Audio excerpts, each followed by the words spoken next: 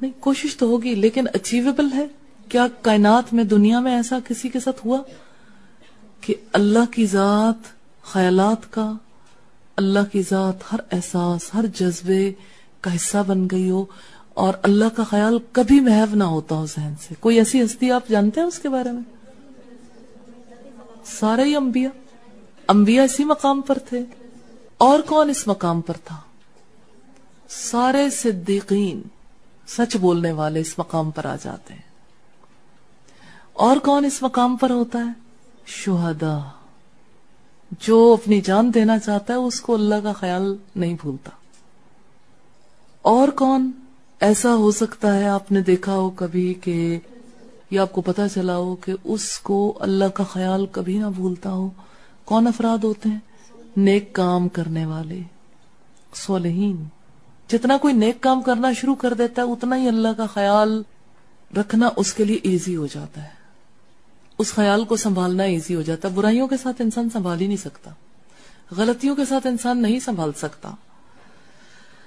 تو اس حوالے سے اگر آپ دیکھیں کہ انسان پھر کیا کرے کہ اللہ کا خیال ذہن سے نہ نکلے، ایک ہی طریقہ ہے، ایک ہی راستہ ہے، علم کا راستہ.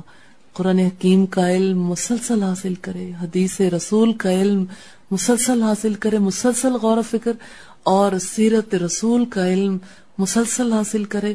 یہ وہ چیزیں ہیں جو اللہ کو بھولنے نہیں دیتی، جس کی وجہ سے اللہ کے سوا پھر کوئی دوسری بات دل میں نہیں آتی. آ سکتی ہے، دستکیں ہوتی ہیں، لیکن انسان انہیں رسپانس نہیں کرتا، آنے نہیں دیتا. تو انسان جس وقت کلمہ پڑھتا ہے نا، لا الہ الا اللہ، پوری توجہ کے ساتھ جیسے زبان سے پڑھا ہے، اگر زندگی عمل بھی پڑھنا شروع کر دے، اس کلمے کی وجہ سے زندگی بدل جاتی. یہی کلمہ زندگی بدلنے والا ہے، لا الہ، کوئی الہ نہیں.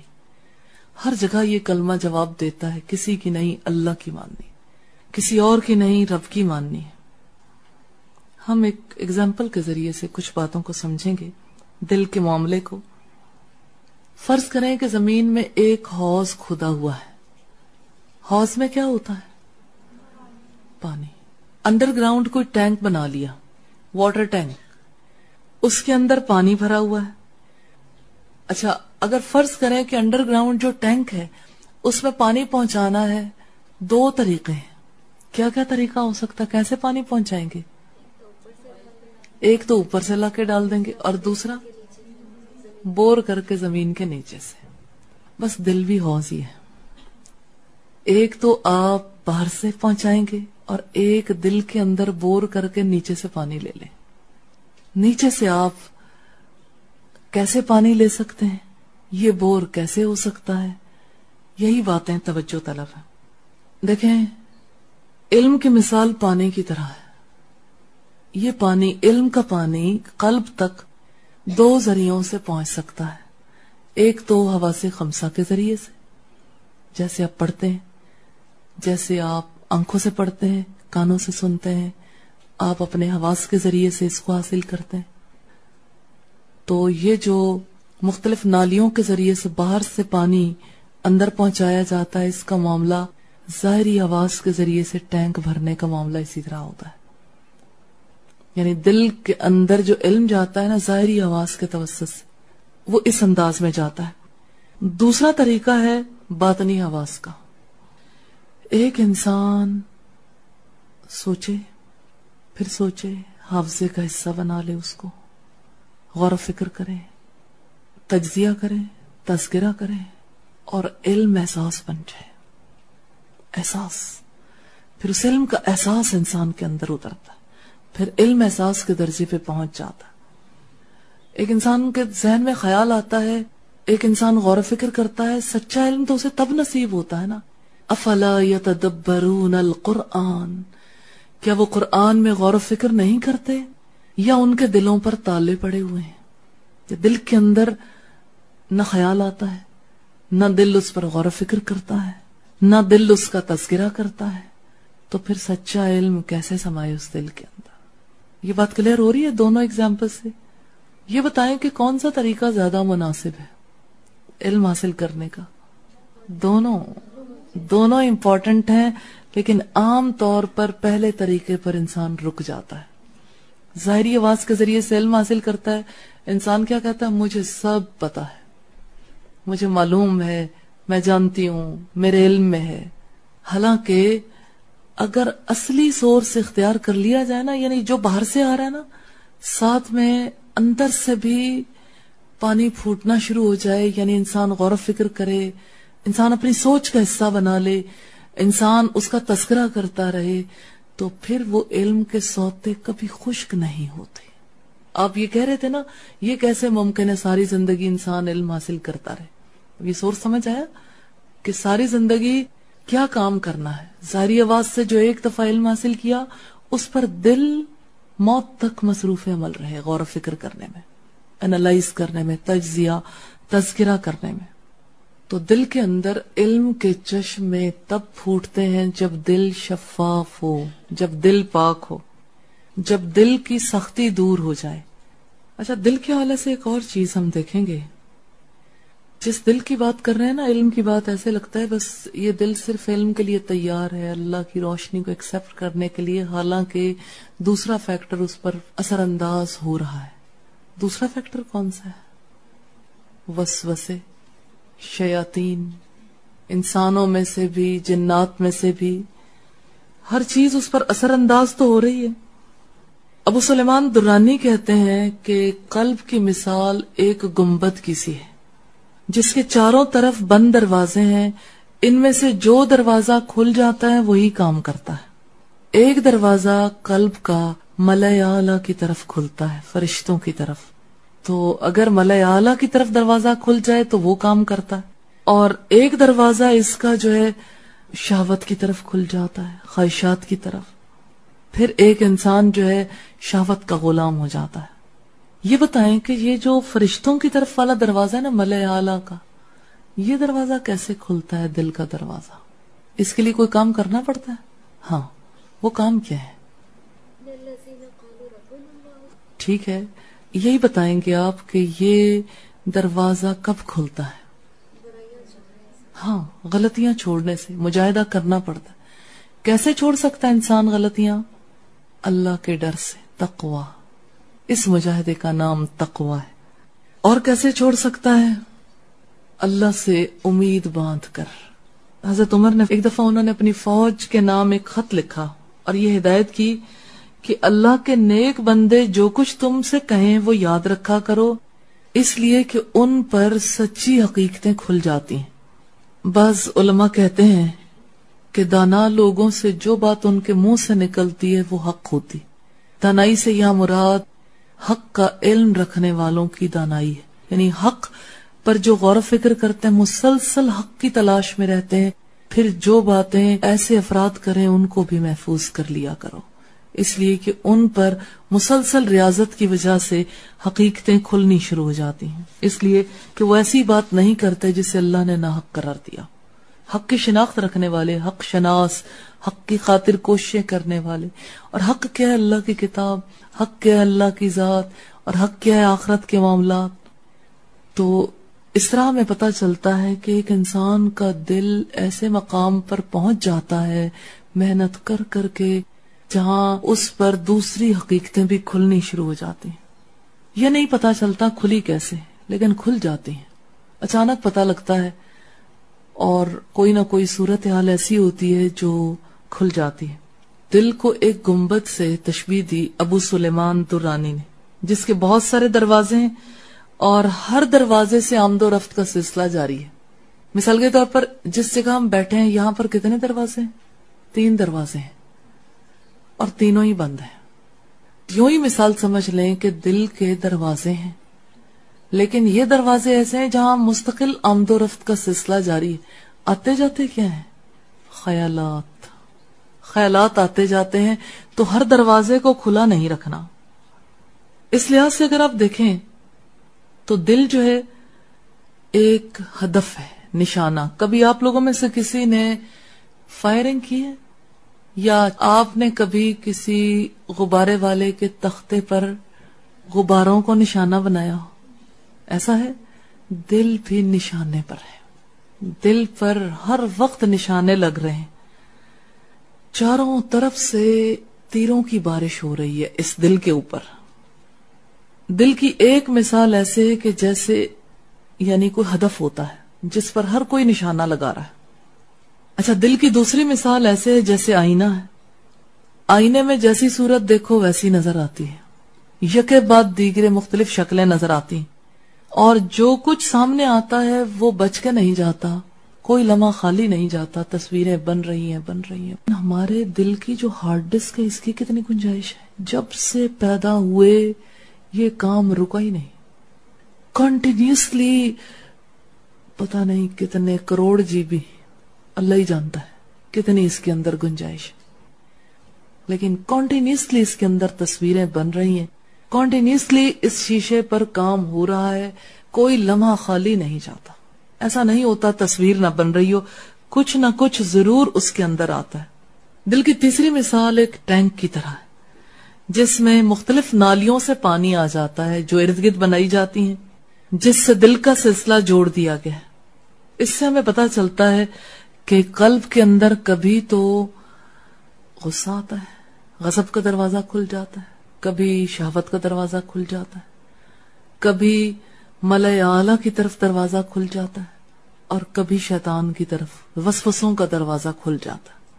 تو قلب میں ظاہر سے بھی بہت کچھ آتا ہے اور باطن سے بھی. بس آپ یوں سمجھ لیں کہ جو چیز بھی انسان اپنے حواس سے محسوس کرتا ہے وہ چیز دل پر اثر انداز ہوتی ہے، دل متاثر ہوتا ہے. اسی وجہ سے دل کے خیالات بدلتے رہتے ہیں، دل ایک جیسی حالت میں نہیں رہتا. دل کے اندر تبدیلی کیسے آتی؟ خیالات کی تبدیلی کی وجہ سے دل بدل جاتا ہے. اور خیالات کیوں بدلتے رہتے ہیں؟ اس لیے کہ حالات بدلتے رہتے ہیں، ارد گرد کا ماحول بدلتا رہتا ہے. ایک انسان برے ترین ماحول میں رہے تب بھی ضروری نہیں ہے کہ اس کا دل بدل جائے، بدل سکتا ہے. مثلا عراق کا علاقہ تھا اور حضرت ابراہیم علیہ السلام اپنے باپ اور اپنے رشتہ داروں کے درمیان رہا کرتے تھے، لیکن ابراہیم علیہ السلام کا دل نہیں بدلا. کیوں؟ ابراہیم علیہ السلام کی فکر نہیں بدلی تھی. خیال انہیں بھی آتے تھے، ذہن ان کا بھی خراب ہو سکتا تھا، لیکن ان کی فکر نہیں بدلی، جس کی وجہ سے ان کا دل نہیں بدلا. ان کا دل ایک ہی فکر میں غلطاؤں پیچا رہتا تھا، اللہ کی فکر میں، اللہ کی طرف ان کی توجہ رہتی تھی. اچھا، فکر کے نتیجے میں جو چیز انسان کے ذہن میں پیدا ہوتی ہے انہیں خواطر کہتے ہیں. خیالات کی ایک قسم ہے، ذرا سٹرونگ ہے، کیونکہ پہلے جو خیال آیا تھا وہ تو ویک سا تھا، آپ نے سوچ سوچ کے اسے سٹرونگ کر دیا، ذہن میں رکھ کے اس کا تجزیہ کر کر کے اس کو سٹرونگ کر دیا. تو یہ جو فکر ہے، یہ جو ذکر ہے، اس سے مراد کیا ہے؟ یہ وہ علوم ہے جن کا دل ادراک کرتا ہے، دل جس کی حقیقت کو سمجھتا ہے، خواہ وہ اس وقت ذکر ہو، اس وقت کی فکر ہو یا پہلے کی ہو، لیکن ذکر اور فکر کا دل ادراک کرتا ہے. ذکر اور فکر دونوں ہی انسان کے دل پر یوں حاوی آ جاتے ہیں، انسان پیچھا نہیں چھوڑا سکتا. رسول اللہ صلی اللہ علیہ وسلم نے فرمایا کہ ابن آدم کا دل جب ذکر سے خالی ہوتا ہے تو شیطان دھرنا دے کر بیٹھ جاتا ہے. ذکر سے خالی ہوتا ہے تو شیطان آتا ہے تو کیا چیز شروع ہو جاتی ہے؟ منتشر خیالی، وسوسے، پریشانی، حیرانی، خالی پن، پتہ ہی نہیں چلتا پچھلا کہاں گیا، آگے کچھ ہے نہیں. تو اب صلی اللہ علیہ وسلم نے فرمایا کہ بندہ جب اللہ کو یاد کرتا ہے پھر شیطان دبک کر بھاگ جاتا ہے. اسی لیے آپ صلی اللہ علیہ وسلم نے فرمایا لِكُلِّ شَيْءٍ ثَقَالَةٌ، ہر چیز کی کوئی نہ کوئی صفائی ستھرائی کرنے والی چیز ہے. وَثَقَالَةُ الْقُلُوبِ ذِكْرُ اللَّهِ، اور دل کی صفائی ستھرائی کرنے والی کیا چیز ہے؟ اللہ کی یاد. اب پتہ لگ گیا دل کیسے صاف ہوں گے؟ یاد سے، اللہ کو یاد کرنے سے. اور یاد ظاہری حواس سے بھی کرنا ہے اور باطنی حواس سے بھی. انسان کے جتنے ارادے ہیں نا، اس کے خیالات سے اس کے ارادوں کو موٹیویشن ملتی ہے. انسان اپنے خیالات کا غلام بن جاتا ہے، اس کا ارادہ بھی تابع ہو جاتا ہے اس کے خیال کے. دیکھیں، انسان جو بھی کام کرتا ہے، کام کی ابتدا کہاں سے ہوگی؟ خیالات سے. خیالات ارادے بناتے ہیں، ارادہ عمل کرواتا ہے. اور اگر پہلے کا ارادہ ہو تو پہلے کے ارادے کو نیا آنے والا خیال متاثر کر سکتا ہے. خیالات متاثر کرتے ہیں. اچھا اگر آپ چین بنانا چاہیں تو آپ چین بنا سکتے ہیں. اب آپ دیکھیں چین کیسے بنے گی. آخری چیز کیا ہے؟ عمل. عمل کیسے ہوتا ہے؟ ارادے سے. ارادہ کیسے بنتا ہے؟ خیال سے. خیال کس چیز کا آتا ہے؟ جس سے رغبت ہو، جس سے محبت ہوتی ہے. انسان دوسری کسی چیز کے بارے میں سوچنا ہی نہیں چاہتا. اور رغبت سے کیا چیز پیدا ہوتی ہے؟ عزم، ارادہ. جس چیز سے محبت ہوتی، جس کی رغبت ہوتی، اس کے بارے میں انسان عزم کرتا ہے. عزم سے نیت بنتی ہے. نیت سے انسان کے اعضاء کو تحریک ملتی ہے. نیت کرنے سے انسان کام کرتا ہے. نیت نہ ہو، خالی خولی انسان کچھ بھی نہیں کر سکتا بغیر نیت کے. اب کلیئر ہو گئی یہ بات کیسے انسان کے اندر کا پروسیس چلتا ہے. یہ سائیکلیکل پروسیس ہے، یہ لینئر نہیں ہے سیدھا کہ آپ آگے آگے بڑھتے جائیں. نہیں، اندر اندر گھن چکر ہیں، یوں یوں یوں یوں یوں. اور آپ دیکھیں ایک خیال آتا باہر سے، اگر میں اسے ڈرا کروں تو آپ فیل کریں کہ کس طرح سے خیال انسان کو لپیٹ لیتا ہے. یہ تو جال ہے. اب دیکھیں ایک خیال آیا نا آپ کے ذہن میں، یوں اس نے بڑا سا دائرہ کھینچ دیا. آپ نے اس کو روکا نہیں، ایک اور دائرہ اندر کی طرف. آپ نے فیل نہیں کیا کہ وہ اندر جا رہا ہے. اس نے ایک اور دائرہ کھینچا، دائرے دائرے دائرے دائرے، بالکل بیچ میں جا کے بیٹھ گیا. اس نے اپنے گرد حفاظتی جال بن لیا. اب نکال کے دیکھیں، اب نکلے گا ہی نہیں. اس لیے خیال آنے نہ دینا، ایسا خیال جو آپ کو خراب کر دے. اس لیے ہینڈل ود کیئر. اندر جا کے تو اپنے گھن چکر سے بھی اس خیال کو نہیں نکال سکیں گے. میم جب نا وہ اس طرح ہوتا ہے نا، بھی اتنا غصہ آتا ہے نا کہ ہاتھ پاؤں ایسے کانپنے شروع ہو جاتے ہیں، بس نا کچھ کر دوں اسے نا. پھر یہی بار بار فیل ہوتا ہے نا، اگر یہ برائی پر غصہ آئے تو انسان میرے خیال میں تو کبھی ایسا کام نہیں نہ کرے، اسے خود پہ ہی غصہ آنا شروع ہو جاتا ہے. ابھی دیکھتے ہیں کہ جو آیا ہوا خیال ہے وہ باہر کیسے نکلتا ہے.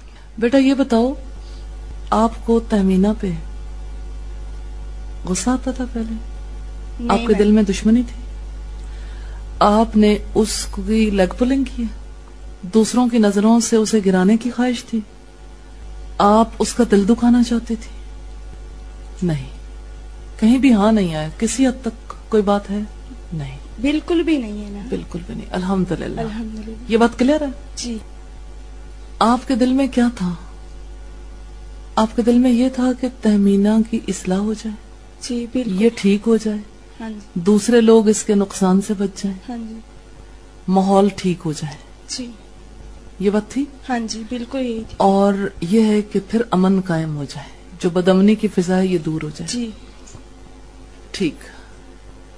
پہلی 5 چیزیں اور دوسری 5 چیزیں، ان کو جب ہم کمپیئر کرتے ہیں وہ نہیں تھا جو کچھ ہم نے پہلے دیکھا. نہ کسی کی یعنی لیگ پولنگ مطلوب تھی، نہ کسی کو ڈیگریڈ کرنا، نہ یعنی ایسا تھا کہ لوگوں کی نظروں سے گر جائے. بس ماحول بچانا چاہتے تھے، اصلاح کرنا چاہتے تھے. ہاں جی. شک کہاں سے آیا؟ تہمینہ کی بات سے. جی ٹھیک ہے. اب تہمینہ نے آپ کے اندر ایک خیال انجیکٹ کر دیا. وہ خیال آپ دہرائیں وہ کیا ہے؟ ہم اس کا بھی پوسٹ مارٹم کر لیتے ہیں. یہ ہے کہ اس نے کہا کہ مجھ سے کہ اپنا ایمان تو بچانا چاہتی ہو لیکن دوسروں کے ایمان کو خراب کر دیا. اچھا اب ٹھیک ہے، یہ ایک سٹیٹمنٹ ہے، یہ ایک ایسی سٹیٹمنٹ ہے جس سے کوئی بھی ہل سکتا ہے. اب اس موقع پر آپ کو کیا سوچنا چاہیے تھا؟ میں نے اس کا ایمان بچانا چاہا ہے یا اپنا ضائع کرنا چاہا ہے؟ آپ نے اپنا ایمان ضائع کرنا چاہا تھا؟ نہیں بالکل بھی. اس کا ایمان بچانا چاہا تھا؟ جی. پھر آپ کو انالائز کرنا چاہیے تھا نا کہ میں نے اس کا ایمان بچانے کے لیے تو سب کچھ کیا. جی. اور آپ کو کہنا چاہیے تھا ایٹ دا اسپاٹ کہ آپ کا ایمان بچانے کے لیے سب کچھ ہوا ہے. صحیح سوچو، ابھی بھی لائن پہ آ جاؤ. جی. تو وہ ہل جاتی. اس نے تو کر لیا جو کرنا تھا، آپ نے سوچا نہیں. اب آپ کیا کہتی ہو کہ آپ نے ایمان بچانے کے لیے کیا تھا؟ ہاں جی. جب ایمان بچانے کے لیے کیا تو آپ کے اندر شک کہاں سے آیا؟ کوئی خرابی کی ہوگی، اگر نہیں کی تو آپ کے اندر خرابی آئی کہاں سے؟ آپ کو خیال کیا آیا؟ یعنی اپنا تجزیہ کیا آپ نے کہ میں نے کس لیے کیا تھا؟ آپ نے کیا سوچا وہ مجھے بتائیں. میں نے تو یہی سوچا نا کہ اس کی اصلاح ہو جائے. مجھے بالکل بھی یقین نہیں تھا نا کہ اتنی باتیں بعد میں ہو جائیں گی نا. میں نے صرف اس کی اصلاح کرنی چاہیے نا. تو بعد میں مجھے یہ بار بار ذہن میں آ رہا ہے نا صبح سے کہ میں تو اپنی اصلاح کے لیے یہاں آئی ہوں نا. شاید مجھ میں کوئی ایسی خرابی ہو جس کی وجہ سے اس نے مجھے ایسے کہا ہے.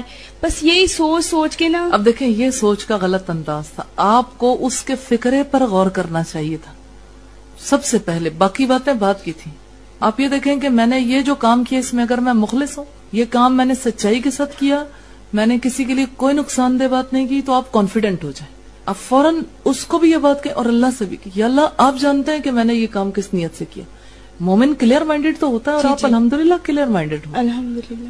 تو آپ کو فوری طور پر تہمینہ کو یہ جواب دینا چاہیے تھا کہ بات یوں نہیں ہے کہ میں نے ایمان خراب کرنا چاہا, آپ کی وجہ سے سب کا ایمان خراب ہو رہا ہے. نہیں میم, میں نے اسے کہا تھا کہ میں آپ کی صرف اصلاح کرنا چاہتی تھی, ایسی کوئی بات نہیں ہے. میں نے اسے بار بار سمجھایا ہے نا. یہ وہ جو بات ہے نا کہ آپ نے کہا میں اصلاح کرنا چاہتی تھی, ایسی کوئی بات نہیں ہے, یہ ایسی کوئی بات نہیں, ایسی کوئی بات نہیں, یہ دراصل ڈیفینسو ہو جانا.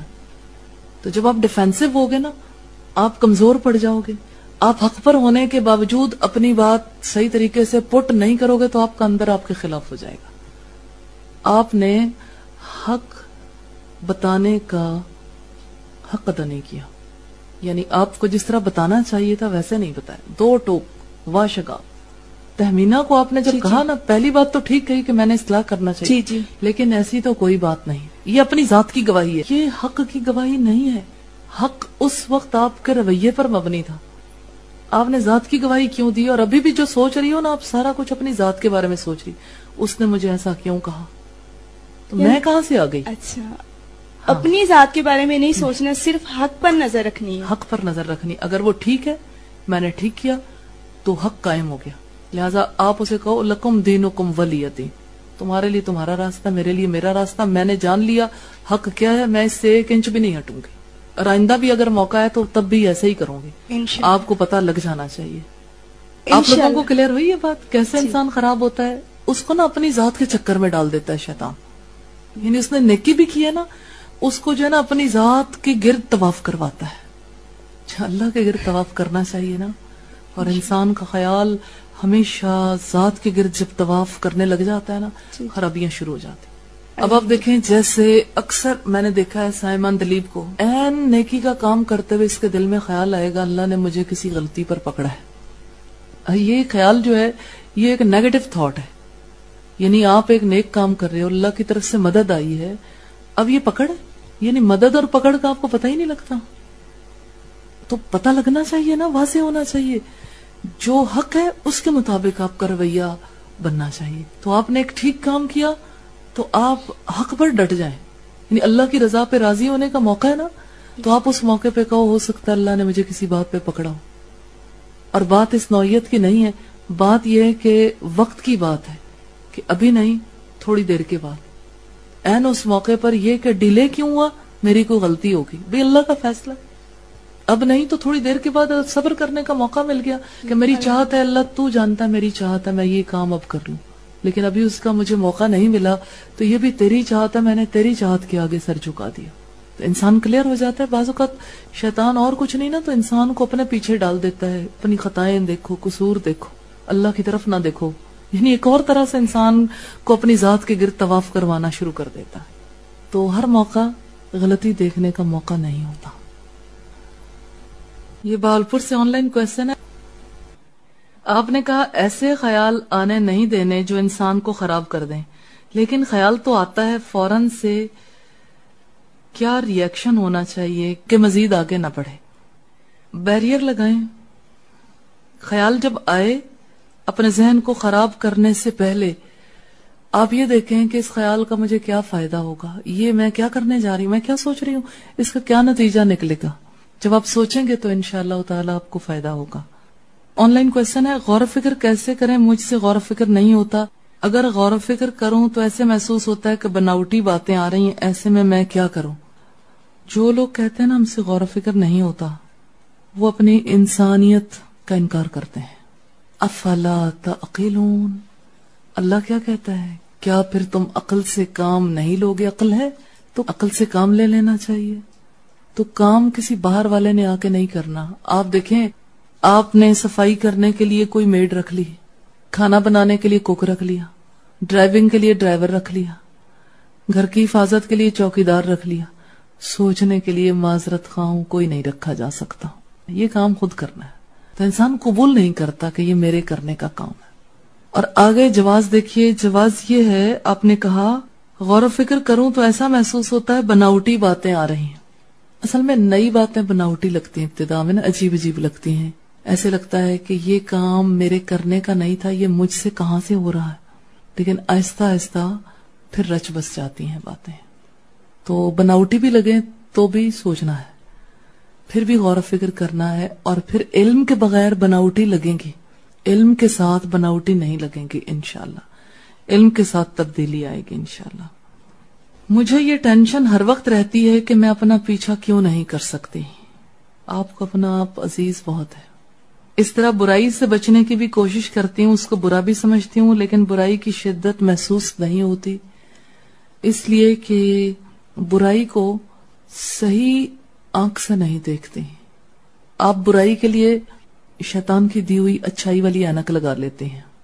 افمن زین لہ سوء عملہ, کیا پھر وہ شخص جس کے لیے اس کی برائی کو خوشنما بنا دیا گیا, کیا بھلا وہ شخص, وہ کون ہے جو برائی کو اچھا دیکھتا ہے, جو اپنا آپ چھوڑ دیتا ہے, سوچنا نہیں چاہتا, غور نہیں کرنا چاہتا, پھر اس کے سارے معاملات شیطان ہینڈل کرتا ہے, کیونکہ سٹیئرنگ پھر شیطان کے ہاتھ میں ہے نا.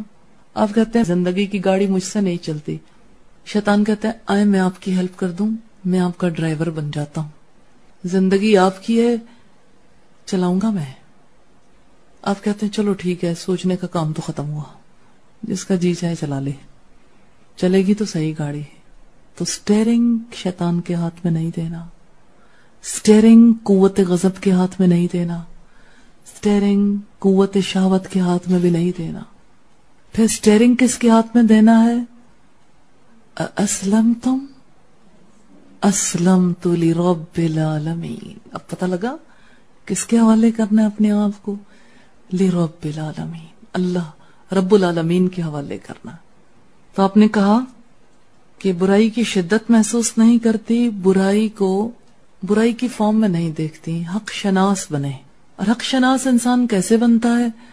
حق کے تعلق سے حق کا علم حاصل کریں, حق کے بارے میں سوچیں, حق کو ڈسکس کریں, حق کو حافظے کا حصہ بنائیں, حق کے ساتھ زندگی گزارنی شروع کر دیں, آپ حق شناس بن جائیں گے انشاءاللہ. میم کبھی ایسا ہوتا ہے میرے ساتھ کہ کوئی اچھا خیال آتا ہے لیکن دل جو ہے نا ایسے بنچ جاتا ہے کہ اس میں آئے نہ ہی نہیں. بہت کوشش کرتی ہوں کہ اچھا سوچوں, برے خیالات نکالوں, تو ایسا ہو نہیں پاتا بہت ساری باتوں میں. اچانک نہیں ہوگا اسٹرگل. پتہ کیسی اسٹرگل ہوگی؟ جیسے چونٹی اسٹرگل کرتی ہے نا, اوپر چڑھنے کی کوشش کرے, پھر گر گئی, پھر چڑھتی ہے, پھر گر جاتی ہے. زندگی اسی کا نام ہے. جب بند ہو جاتا ہے نا پھر کوشش کرنے کو بھی نہیں دل کرتا کہ میں کوشش بھی نہ کروں, چھوڑ دوں اس کو نا, رہنے دیتی ہوں. دل کیوں بند ہو جاتا ہے؟ آج آپ پڑھیں کس کا دل اسلام کے لیے کھلتا ہے, آپ کو کہانی سمجھ آ جائے گی انشاءاللہ. ٹھیک ہے. سبحانک اللہم و بحمدک نشہد ان لا الہ الا انت نستغفرک و نتوب الیک.